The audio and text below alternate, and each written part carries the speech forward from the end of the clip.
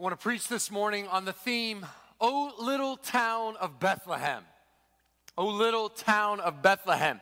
You know the words, right? You know the lyrics. O little town of Bethlehem, how still we see thee lie. You may not know the history of this hymn. Phillips Brooks in the 1800s is an Episcopal priest in Philadelphia and then later Boston. And Brooks takes a trip to the Holy Land. He's so inspired by what he sees there. He's inspired by Bethlehem that he writes this 4-stanza poem.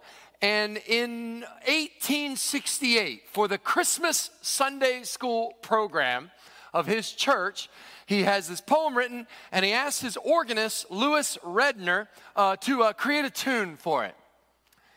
I know it's not like the headline of the story, but can we just talk about like this pastor writes a poem and expects the musician to suddenly be able to create a tune for it? We're going to rehearse it next Sunday. Again, I know it's not the point. Snyder, I have written a poem. He writes, Louis Redner writes about that moment from the organist's perspective of this whole thing.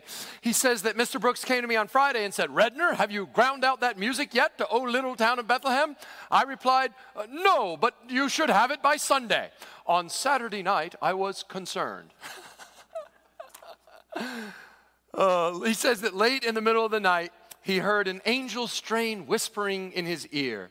And seizing a piece of music paper, I jotted down the treble of the tune as we now have it.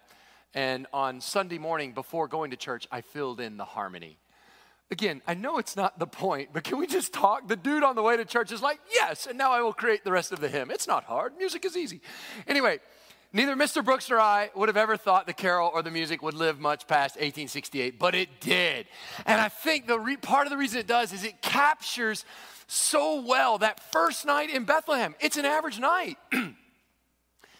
There's literally nothing that should be shocking about Bethlehem that night. That's the whole point. O little town of Bethlehem, how still we see thee lie above thy deep and dreamless sleep. Y'all, they're not just in a deep sleep, it's deep and like dreamless. The whole town popped a melatonin and they're completely out. While the greatest event in human history is happening, they're sleeping right through it. That's the point of O Little Town of Bethlehem. It's asleep, it's silent, and yet in thy deep and dreamless sleep, the silent stars go by. I don't know what kind of stars are loud. Mr. Brooks doesn't tell us. But the stars silently go by, yet, in thy dark streets shineth what? The everlasting light. You guys don't realize, literally, the hopes and fears of like all the years are met in thee tonight. And you guys are like, yeah, it's like Tuesday. It's a school night in Bethlehem. Nobody's hanging their stockings with care by the fire, right? They're just going about their business. Nobody's out of school. It's just a regular old ho-hum night. And the God Almighty is becoming human flesh. Oh, little town of Bethlehem. First thing, if you're a note taker, I want you to jot down a couple things, 3 things. Bethlehem is the story of a place. Bethlehem is the story of a place. I want you to see in the Old Testament where Bethlehem is predicted to be the birthplace of Messiah. Go to the Old Testament. Look at Micah. Turn to Micah chapter 4. This is going to be our text for today. We'll get into Micah 5, which is the prediction proper, but we got to work up to it. In Micah 4, Micah was a contemporary of Isaiah. And because I wanted to put Isaiah in as a Christmas sermon, but I thought that's probably too much Isaiah in one year. So this is my way of getting Isaiah in through the side door. Isaiah and Micah were contemporaries, and they prophesied to about the same group of people about the same time. This is 700 years before Christ. Got it? And here's what he writes to the people. Now many nations are assembled against you. Who's you? Well, it tells you, Zion, the city of Jerusalem. Many nations are assembled against you, Jerusalem, saying, let her be defiled. Let our eyes gaze upon Zion. And they're there at the gate. Now, if you were here for the Isaiah series, you're about to be rewarded because you know exactly what he's talking about. Do you remember? Isaiah prophesied the same thing. Do you remember the Assyrian invasion? Do you remember siege warfare? Anybody remember this? They're gathered around. Do you remember the Rabshakeh? Does anybody remember from this summer? The trash-talking Rabshakeh. Even if you didn't, just be like, yeah, Tom, we remember all of the sermons perfectly. Yeah, that helps me out. Yeah. They're gathered around, and what's he doing? He's trashing talk. Trashing talk, which is a thing they did back then. He got so excited, his words were juxtaposed, and he said, we're going to tear down your walls. What are we going to do? We're going to defile you, gaze upon you, right? The idea they're going to pillage. And do you remember the Rabshakeh's, one of his trash talks was, we'll spot you thousands of chariots. Oh, that's right. You don't even have enough soldiers to put on them. So even if we spotted you chariots, you still couldn't beat us. We're high and mighty, and we're the Assyrians. And Micah's prophesying, don't you worry about them. Why? Because in all their pride, look at the next verse. They didn't count on one thing. They slept on God. They do not know the thoughts of the Lord. In all your planning, your enemies that are gathered against you in 2020, some of you feels like it's got a lot. All your enemies are gathered against you, but they left out something. They don't know the thoughts of the Lord. They don't know what he's doing. They do not understand his plan, that he has gathered them as sheaves to the threshing floor. So I know it looks like Assyria is at the gate, and I know it looks like they're going to destroy you. No. They're coming in like kernels of wheat, and you are fixing to grind them into nothing. So arise and thresh, O daughter of Zion. I'll make your horn iron and your hooves bronze. You shall beat in pieces many peoples and shall devote their gain to the Lord, their wealth to the Lord of the whole earth. And that is literally exactly what happened. One night, the angel of the Lord came and struck down 185,000 Assyrians. The remaining were scared to death, ran home. They left all their wealth, and they just walked out and plundered the spoils, and all that wealth was now devoted to the Lord. That's exactly what happened. Now, also, if you were in the Isaiah series, you'll also understand this. You'll know how prophecy scriptures work. If not, I need to catch you up. The prophet would look out into the future, and they would often see the future as one big mountain.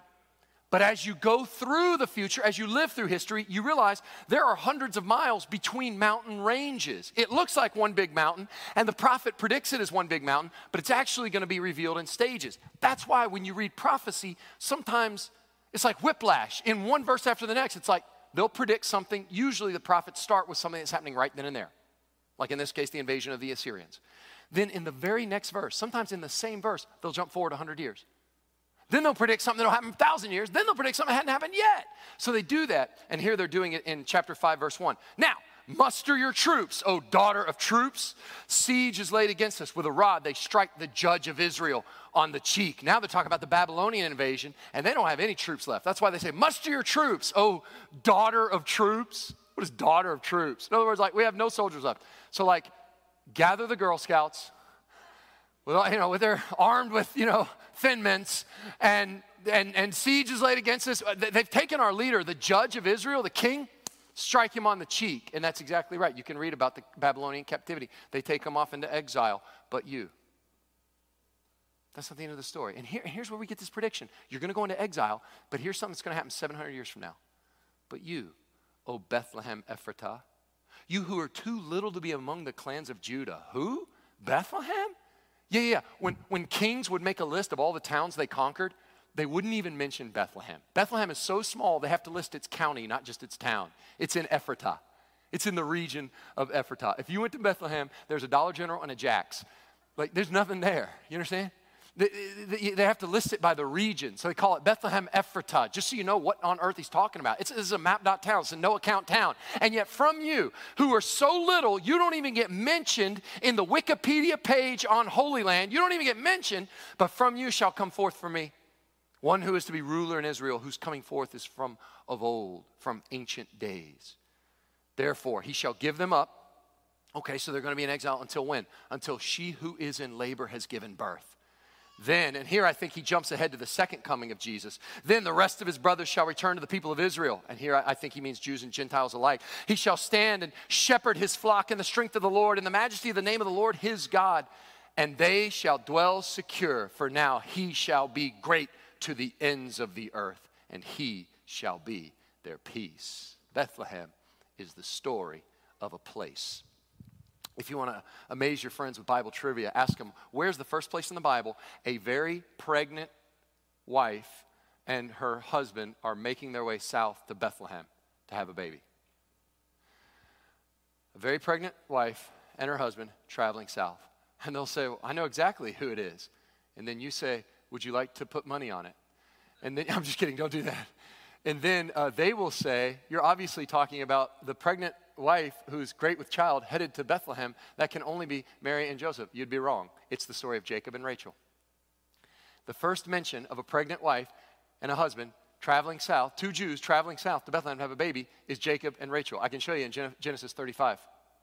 In Genesis, the 35th chapter, then that's Jacob and Rachel. Jacob gets his name changed to Israel, so his children, his sons are the 12 tribes of Israel. The 12 sons of Jacob are the 12 tribes of Israel. Israel is Jacob, Jacob is Israel, Finkel is Einhorn. It's the same person. When Jacob and Rachel journeyed from Bethel, okay, so Bethel's here, they got to go south to get to Jerusalem. Bethlehem is 5 miles south of Jerusalem.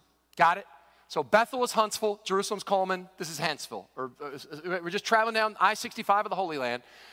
And Bethel, when they were still some distance from Ephrath, remember Bethlehem is Ephrath. They have to name it by the county. We'll see that in just a verse or two. Rachel went into labor, and she had hard labor. That's an understatement because unfortunately the next verse tells us, and when her labor was at its hardest, the midwife said to her, do not fear. She's trying to encourage. You have another son. Her first son was Joseph. This is her second son. But verse 18, to no avail, as her soul was departing, for she was dying. She died to give birth to this last tribe of Israel, this last son of Jacob. She called his name Ben-Oni, but his father called him Benjamin. So Rachel died, and she was buried on the way to Ephrath. That is Bethlehem. Got it? Ephrath, Bethlehem, same thing.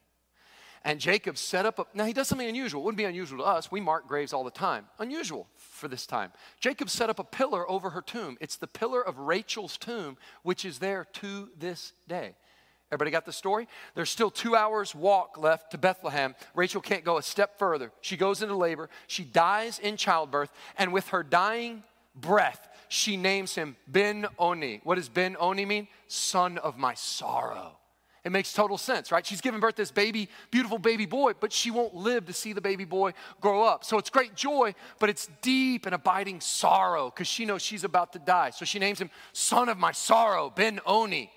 But later, we don't know when, but at some point, Jacob is like, well, I mean, that's cool and all, but you can't name the kid son of my sorrow. Can you imagine that kid in 4th grade? Have you met Sorrow? He's a laugh a minute, right? So Jacob does him a solid, and Jacob's like, look, let's rename the kid Benjamin. So it's still Ben, but this time it's Ben, which means son. Son of my right hand. It says here, according to the scripture, I want you to see there's so much rich significance here. I want you to see, the Bible says they marked Rachel's grave with a pillar. They made a tombstone, and it says it's there to this day. It is still there to this day. Did you know that? You can go to Rachel's tomb. It's heavily guarded because of all sorts of geopolitical things at work and warring, but if I understand correctly, there's basically a bulletproof armed bus that will take pilgrims there once a day, heavily guarded, to visit Rachel's tomb. It's particularly popular among Jewish tourists. Why? Because Jewish literature to this day is quick to point out Rachel was not buried back home in Bethel, and she wasn't buried all the way in Bethlehem, certainly not in Hebron in the Promised Land. She was buried in the middle of nowhere. She was buried on the way. If you will, she was buried in exile. Already, but not yet. Buried in exile. Rachel, among Jews, Rachel's considered sort of the mama of all exiles. And that's the same path the exiles would have taken. They would have gone right past Rachel's tomb on the way to exile to Babylon. Even today, feeling disenfranchised and marginalized, women who have trouble having a child, they'll go to Rachel's tomb and they'll pray. She's, the idea that she's, the place to pray and weeping and crying out, I'm in exile. I don't yet have what I need. Now, ponder this. The road goes right through. I mean, Bethel, Jerusalem, Bethlehem. It's right there. So that means, fast forward from Genesis, fast forward 2,000 years to another young Jewish couple, all the way up in Nazareth. It's 90 miles from Nazareth all the way to Bethlehem. That means they come straight south, and at some point they get to Bethel, which means house of God. Just to be clear on the symbolism, Mary and Joseph travel from a place called house of God to Bethlehem. Jesus comes from the house of God to be that. Okay. So it comes from Bethel and has to walk through Jerusalem and on to Bethlehem to be registered, which means Mary and Joseph walk right past what? It's there to this day. They walk right past Rachel's tomb. Now don't you wonder Don't you wonder? There Mary walks right past what is going through her head. The child in her womb will be the answer to Rachel's weeping. Maybe even there were some pilgrims there crying out and praying, God, deliver us from exile. The baby inside of her would be the very answer to those people's prayers as they're walking past. You wonder, right? You almost want to ask her, Mary, did you know? Like, did you know that your baby was going to be the answer to those people as you walk past Rachel's tomb, rich with symbolism? And to think that Rachel died, and even the names, Ben-Oni, son of my sorrow, Benjamin, son of my right hand. Was the baby born in Bethlehem? Let me ask you, was he not Ben-Oni and Benjamin? Was Jesus of Nazareth not the son of sorrow? Wasn't Jesus a man of sorrows, acquainted with grief? Didn't Simeon look at Mary and say, a sword's going to pierce your soul. There will be great sorrow. He's Ben-Oni. But after the cross and after the resurrection and after he ascended on high and sat down, where'd he sit? He sat down at the right hand, Benjamin. He sat down at the right hand of God the Father. He is Ben-Oni. He is Benjamin. Jesus of Nazareth. Bethlehem is the story of a place. Bethlehem Ephratah. Bethlehem, house of bread. Didn't Jesus say in John 6, I'm the bread of life? Ephratah, fruitfulness. Didn't Jesus say in John 15:1, I'm the true vine? Bethlehem's the story of a place. Bethlehem appears again in the pages of salvation history. Do you remember that poor woman living over in Moab? She didn't want to go to Moab, but her and her husband in the Great Depression of the 30s, like before Christ, many 30s, there was famine in the Holy Land, so they had to go to Moab and had a pretty good thing going there. Their two sons grew up big and tall and strong and both got married. They married Moabite women, but that's okay. Seemed to have a happy family there until tragedy strikes. Do you remember this story? Her name was Naomi. You remember Naomi? And she's way off away from her home in the Holy Land. She's in Moab, and her husband dies. That's okay. She's got these two sons to take care of her. Both the sons die. And Naomi looks at now she's penniless. She's in Moab. She looks at these two daughters-in-law, and she says, look, we got nothing. There's nothing for us. I'm going to go back to the Holy Land, and I can maybe find a family member to take me in. You two girls, there's nothing for you in the Holy Land. Y'all go back to your families back in Moab. And one of the daughters is like, great, peace. Ooh, I was hoping you'd say that. And walks right off the pages of salvation history. The other one, you remember this? The other one was a woman named Ruth. And she says, no. Now where you go, I will go. And where you lodge, I will lodge. And your people shall be my people, and your God will be my God. And so they make their way back to the Holy Land. And of all the places they could go, imagine, wouldn't you know, the town that they're from, that they need to go back to, and their only hope is that they can find a kinsman redeemer, someone to take them in, to give them what they've lost, a hope and a future and a life of love and a land and a promise and a home. I mean, when they go back to Bethlehem, it is the Old Testament's original Hallmark movie. They go back. And there Boaz sees Ruth in the field, and wouldn't you know, right? Wouldn't you know, God arranges all this, and Boaz becomes the kinsman redeemer of Ruth. Bethlehem's the story of a place, and Christian, can you not still find in Bethlehem your kinsman redeemer? To this day is not the one from Bethlehem your redemption, to give you everything that was lost, hope and future and love and a land and a home. Bethlehem is the story of a place. Well, Ruth and Boaz grow up, and they had a boy named Obed. Obed grew up, and he had a son named Jesse. And Jesse grows up and has 8 sons living there in Bethlehem. They're in this little map-dot town nobody's ever heard of, minding their own business in the reign of King Saul. When Samuel is dispatched as a prophet, and he's supposed to go to anoint the next king of Israel. And God says, you can go to Bethlehem. He says, excuse me? You mean Jerusalem? Nope, Bethlehem. Lord, I can't even find Bethlehem on a map. God's like, well, ask Siri or something, but you got to find your way there, and you got to look for Jesse's kids. He's got the sons, and it's one of those sons. He goes out, he finally finds his way to Jesse, and Jesse's, incredibly flattered and can't believe it from this no-account town. Who am I, And so he lines up his sons. He's like, probably this one, the oldest, tallest. If we're talking about a king here, and no, Samuel says, no, God says not him. Well, maybe this one. No. And 1 Samuel 16:7, see, it turns out man and God evaluate very differently. 1 Samuel 16:7 says, man looks at the outward appearance, okay, and that's what men do. That's what humans do. We look at the outward appearance, but God looks at the heart. And he says, not him, not him. Lines up all these sons, not him. And finally, he's like, I may have misread what God was telling me, because like, these are all your sons, and not one of them's king. And then as a joke, I think, he says, you don't have your other sons out, do you? And Jesse's like, oh, yeah. Listen, I grew up as a middle child. Like, it's one thing to occasionally feel like you don't get enough attention. It's another thing to literally have to be reminded by the prophet that another son exists. You don't even think, oh yeah, he's out with the sheep, the run of the litter. Like, how ignored do you have to be like, so you don't have any more sons? Oh, snap, yeah, I do have more offspring. Yeah, totally slipped my mind. I got a human that lives here. Like, you talk about forgotten and neglected and no account. And of course, when he comes, that's who God chooses. What's the point? Bethlehem is the story of a place. David, a no-account son from a no-account place, tells you this: no one is too little to be used of God. No one. And if you think you're too little to be used, I'm too small to make an impact. Kids, sometimes some of you, let no one look down upon you because of your youth. Do you know some of the greatest impact you'll have for the kingdom of God is right here in your school-age years? Telling your friends about Christ, living for Christ, being faithful, telling the truth when it'd be a lot easier to tell a lie, standing up for God when it'd be a lot easier just to blend in with the crowd. Do you realize that, kids?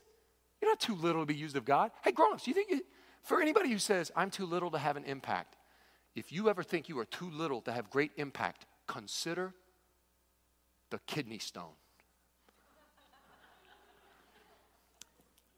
Grown men brought to their knees by something just so little, right? No one's too little. And it also shows us something else, a deep and abiding principle. Why Bethlehem? Bethlehem's the story of a place. Listen to the words of John Piper.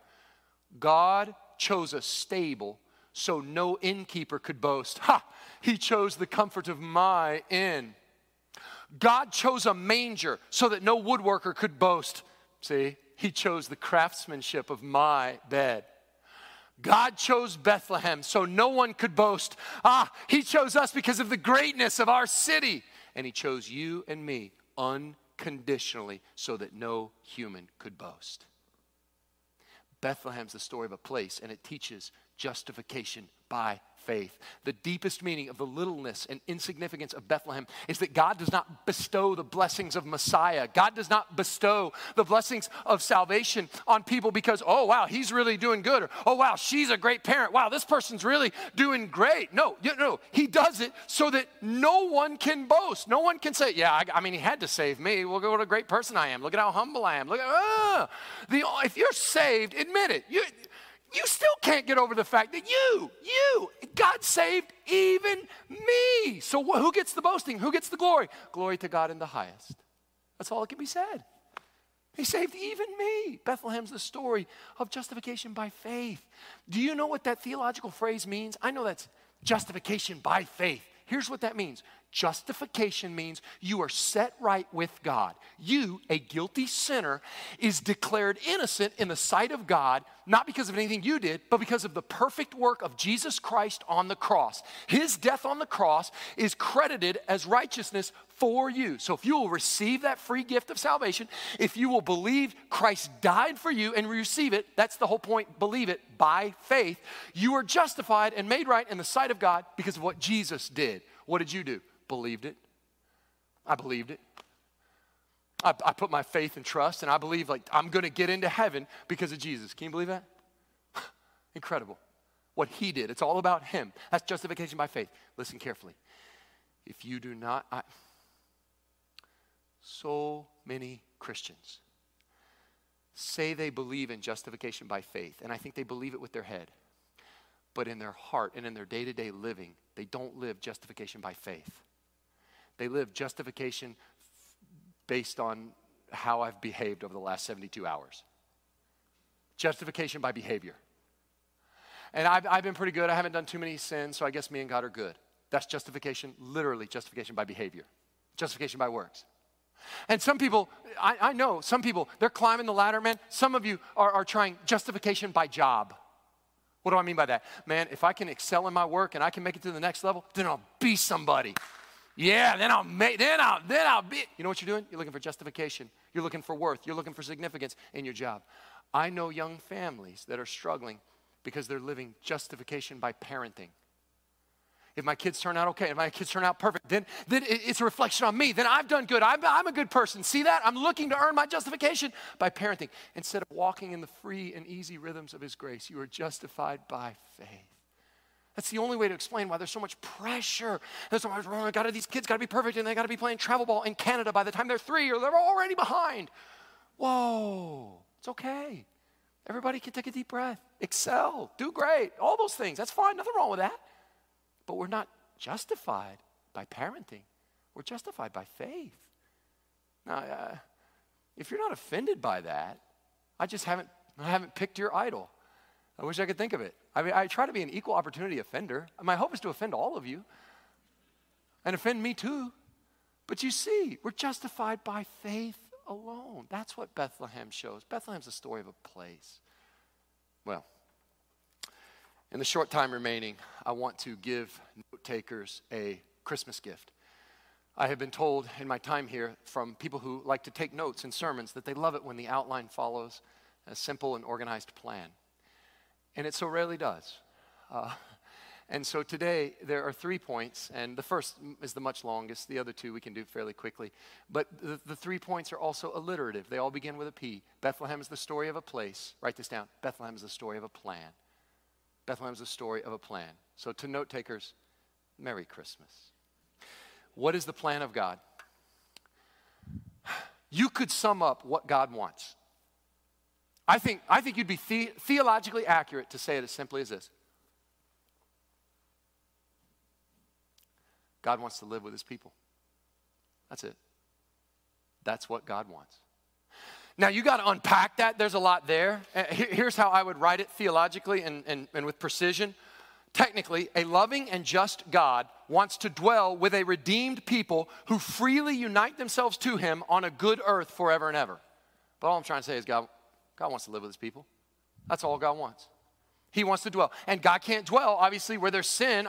Otherwise, if heaven is a perfect place, it would be imperfect the first time a sinner went in there. Does that make sense? Like, you could have a perfect place, but if it's got sinful people in it, it's, what do you call a perfect place that's ruined by all the sinful people? The beach. Here you have, right, it's beautiful, it's paradise. The problem is what? Sinners, right? We all go down there and we wonder, man, this would be great if it weren't for humans. Exactly, and you're part of it. I am too, okay? So, heaven's got to be perfect. It's going to be populated by perfect people who freely unite to God. Well, they've got to be redeemed. And the whole salvation story is simply God wants to live with his people. That's the tabernacle. That's why in the end, in Revelation, I will be your God. You will be my people. That's all the pages of Scripture. Think about how many times Satan was just certain he had derailed the plan of God. The whole thing starts with God living with his people in the Garden of Eden, right? There's God, Adam and Eve in this Edenic paradise, and God would occasionally walk through the garden in the cool of the day just to hang out, to be in fellowship. He created us out of an overflow of love that he experienced, God the Father, God the Son, God the Holy Spirit, from time eternity past, and he just wants to share that with us. He wants to dwell. And so they were dwelling. But when Satan got Adam and Eve, he tempted them, and when they ate from the forbidden fruit, he thought, that's it. The plan of God is derailed. But it wasn't. Genesis 3, there's a prophecy. No, we're just getting started. And he tells that old serpent, from the seed of the woman will come one who will crush that serpent's head. Well, surely Satan thought that the plan would be derailed by the time you get to Genesis. Have you ever read the story of Abraham, Isaac, and the patriarchs? Have you read the soap opera that is Genesis? This is crazy stuff. You got brothers selling other brothers into slavery. And when Joseph is in the pit and when he's in the dungeon, Satan's like, now the plan is off. Nope, that was part of the plan because that got him into Egypt and saved everybody from famine. Oh, but now they're in Egypt, and now surely the plan of God is off because now the people of God are slaves in Egypt. What are you going to do with that? I'm going to light a fire in a bush on the backside of a mountain in Midian, and I'm going to meet a man who's given up on me named Moses who's tending sheep, and I'm going to have him tend my sheep right on out of Egypt into the promised land. So the plan is not derailed. Well, surely it's going to be derailed with Rabshakeh and the Assyrians. And you know Satan was cheering when Rabshakeh and Micah 4, let her be defiled, let her gaze be upon Zion. And Satan's going, no, we've got them. They're in siege. There's no escape. Oh, but see, you didn't know the thoughts of the Lord. You don't understand his plan. Bethlehem's the story of a plan. And surely after 400 years of exile, surely the plan is off. And best of all, think about it. Finally, when you come to the time of Christ, Satan's like, I can't believe it. Satan cannot believe his luck. I don't know if Satan was let in on this or not. Maybe he heard from the angels that the Christ child would be born of Mary, born of a virgin. Mary, y'all, Mary is nowhere near Bethlehem. Mary is 90 miles north of Bethlehem in a town called Nazareth. Mary and Joseph are in Nazareth. Bethlehem is 90 miles south. Now, the prophecy says in Micah that the ruler will be born in Bethlehem. All the Jews know that, by the way. Everybody knows Messiah is coming from Bethlehem. So Satan thinks, well, this is perfect. She's 90 miles north and Joseph 90 miles north and Nazareth. And here's the thing. What would compel you to walk 90 miles south to anything? Let me just ask that. By foot, take a journey of 90 miles south. What would cause you to do that? And I know all the nativity scenes have like Mary on a donkey and noble Joseph is like, no, you ride, I'll walk. I don't know where the donkey came from. My hunch is the donkey lobby got together and figured out how to get the donkey inserted in these stories. But Mary, quite possibly by foot, 90 miles. Now let me ask you, 90 miles south to Bethlehem. Forget the Christmas story for a second. Why would anybody from Nazareth travel 90 miles south by foot to Bethlehem? I could see if it were like the beach. Or if Bethlehem had this like burgeoning art scene. Like everybody's yelping Bethlehem. And there's nothing that, nobody right now in Nashville's like, hey, you want to walk to Bug Tussle today? Nobody does that, right? On top of all that, let me ask you a question. What would compel you today to walk 90 miles south? Nothing. There's nothing that could compel you to walk 90 miles south. Let me ask you only one more question. Would you do it if your wife were 9 months pregnant? We went from no to no way. Right? Are you insane? Yeah, honey, we're going to walk 90 miles south. I'm 9 months pregnant. I know. I just had a crazy idea. No, there's nothing. And so Satan thinks the plan is completely derailed. The plan is off because the baby has to be born in Bethlehem and the baby can't be born in Bethlehem because it's 90 miles north of Nazareth. Joseph, Mary, what on earth could possibly compel you to walk that? The only thing, it would take an act of Caesar to compel you to walk that. Oh, yeah, it says here in Luke, 2nd chapter, in those days a decree went out from Caesar Augustus that all the world should be registered.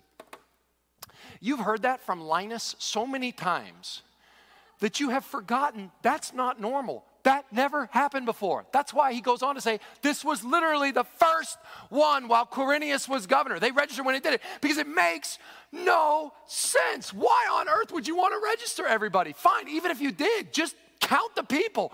Why would you make them go to their ancient tribal hometown to register? They can totally register by mail. Like, why would you make them be taxed? Why make them travel to be taxed? Most commentators show that most of the early Jews had already signed up for online giving. Have you? That was just a joke. They can easily pay this by mail. So can you imagine? Can you imagine being Caesar one night? And he has this crazy thought. And he wakes up and he's like, out of nowhere, it's never been done before. He tells his advisors, I had an idea. Write this down in Latin. What was he speaking? Okay. And they say, what is it? I would like to count all the citizens of Rome, and I would like them all to be taxed. No problem. You're the boss.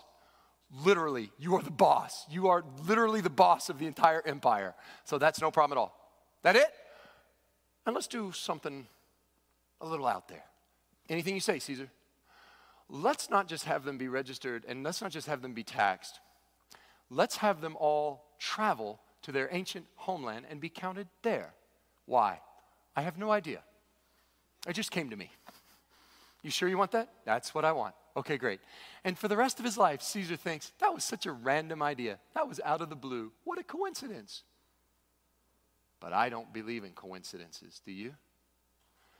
And I believe that Caesar's decree was not out of the blue.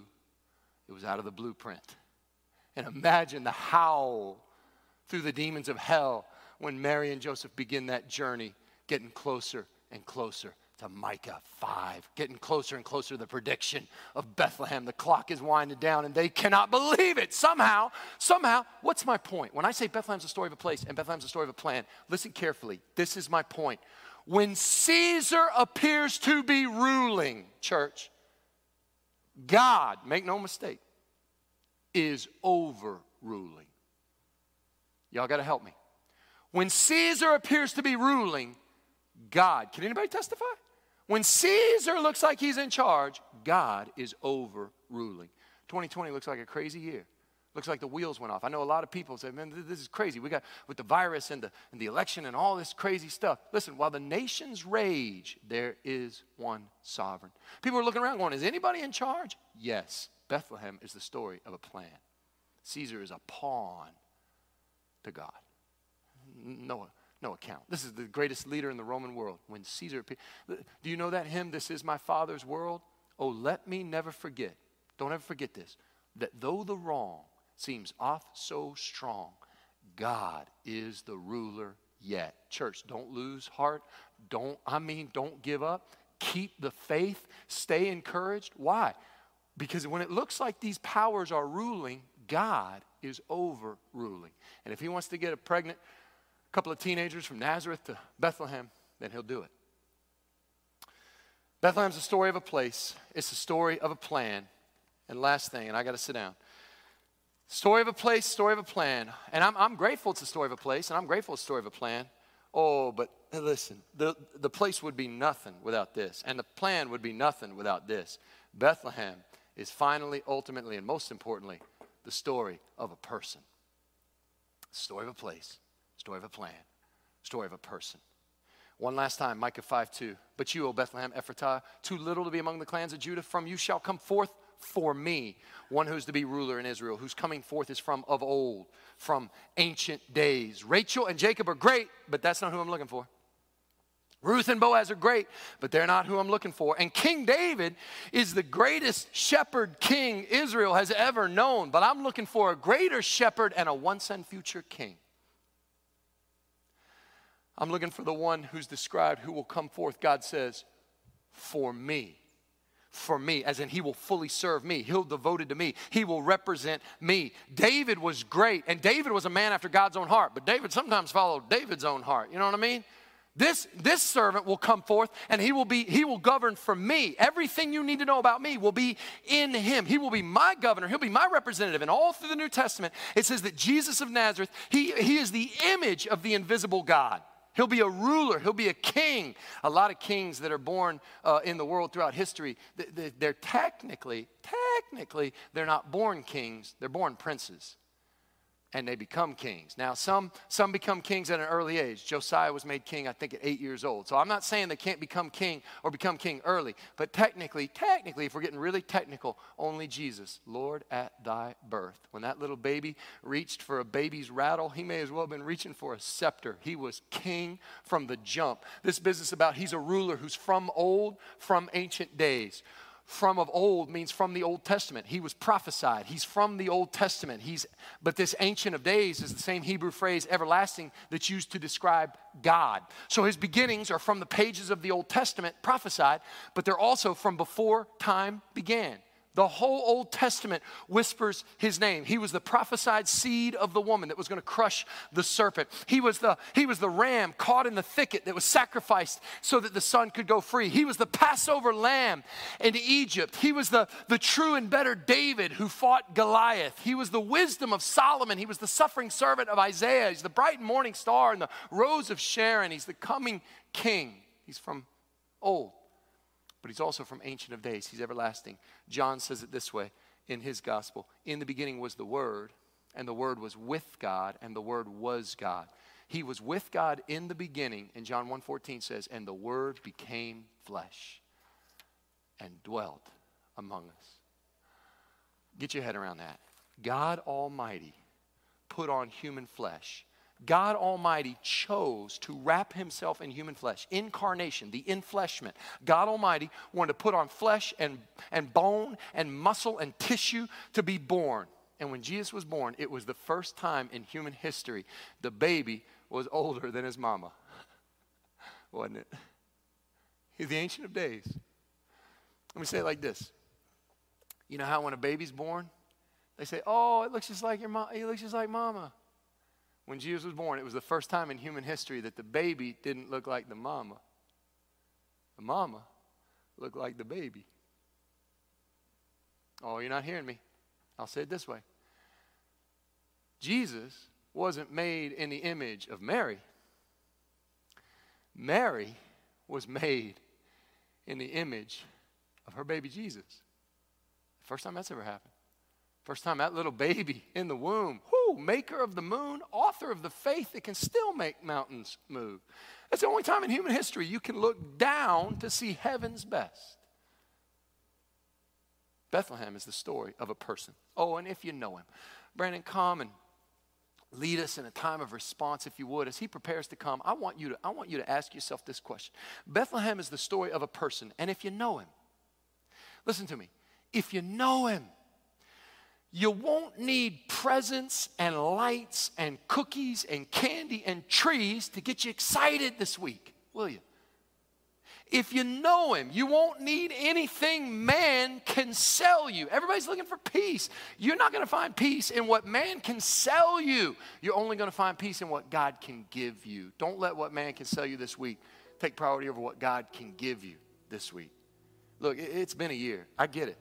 And everyone's looking for peace, right? We're weary and sad, and a lot of people think, well, the one thing that could cheer me up is being together with a bunch of people or being together with family and friends. And because of this pandemic, it's the one time family plans have been blown up, and many folks aren't able to gather. Like, you're not able to do all the things, I'm trying to say, you're not able to do all the things you'd hope you'd do. And you grieve the loss of that, and that's okay. It's sad. But if you know Jesus as your Lord and Savior, you hear me? If you know him, then strip all this stuff away. And you don't need family gatherings to bring you peace, do you? It's sad, and you need to be with, but you don't need that to bring. And you don't need big parties to bring you peace. And you don't need presents to bring you peace. Why? What's the last verse of that prophecy? And he shall be their peace. Oh, he didn't come to bring it. He's it. He's everything. He's it. You know, these people say, you ever heard, we need to keep Christ in Christmas. Keep Christ in Christmas. I've said it. You've said it. I'll keep saying it. You can keep saying it. That's fine. You realize that's utter nonsense. You do realize that is utter nonsense. Keep Christ in Christmas. That's like saying we need to keep air in breathing. I believe air is a big part of breathing. We need to keep water in the oceans. Y'all, let's keep water in the oceans. I'm sick of all these perfectly dry oceans. You say, Tom, that's nonsense. Water is the sine qua non of ocean. There's no such thing as breathing without air. And there's no such thing as Christmas without Christ. You can keep him there now, but I got news for you. It ain't Christmas. It doesn't exist. Christ is the sine qua non of Christmas. And without him, there is nothing. He is our peace. You can take all this away. I hope that encourages you. He's all you need. He shall be our peace. Bethlehem's a story of a place, story of a plan, story of a person. And if you know him, it's going to bring great encouragement. You know him. You know the man of Bethlehem. And if you don't know him, I mean, if you're watching this online or you're here and you don't know him, you can be saved today. The greatest thing that could ever happen in your life could happen on December 20th, 2020. Here we are in the Rock. You might be watching this online. You're sitting in your jammies, and you're watching this on the couch or you're watching this on morning. That's crazy, isn't it? I'm sorry. That's crazy to me. That the gospel can go out, that the word of God can be preached, and somebody can believe. Somebody can say, you know what? I believe. If you don't know him, you will never find the peace you're looking for. You will never find the peace you're looking for because it's in Jesus. That's why every Christmas you're looking for this holiday magic. And that's why every year you can't seem to find it. It used to be better, you think, when I was a kid. You're remembering. It's nostalgia. It's giving you away. Your daydreams are giving you away. And you keep thinking like, where is it? Why? It feels like this should make me happy and this should give me peace. And none of it does. You're looking for the echo of a tune you've never heard, the scent of a flower you haven't yet found. It's out there somewhere, and I'm telling you, it's the man of Bethlehem. And you will not have peace until you invite Jesus Christ into your heart, into your life. That's how it works. So like what? I just pray here on my couch, like here, like in my living room, watching you on this tape, like I here in the room, like that's how it happens. That's exactly how it happens. That's the third verse of that hymn. How silently the wondrous gift is given. That's how it works. Here's how Phillips Brooks says it. So God imparts to human hearts the wonders of his heaven. It's exactly how it happens. On a Tuesday morning when nobody else just, though no ear may hear his coming in this world of sin, where meek souls will receive him still, the dear Christ enters in. It's absolutely how it works. Will you make him your peace today? Oh, do you know him? Do you know the person of Bethlehem? Bethlehem's story of a place, a plan. He's a person, Jesus. Let's pray. God, grant to us who are hearing this, who know the person of Bethlehem, grant that 2020 might be the greatest, most peace-filled Christmas we've ever had because we know the person of Bethlehem and because we're sort of forced into some new traditions and some new ways of looking at this. God, if there's somebody here who does not know you, let today be the day. Let these meek souls open and receive Christ as Lord. You'll still enter in. You're still the place where the Redeemer can be found in Bethlehem. God, grant that, we pray.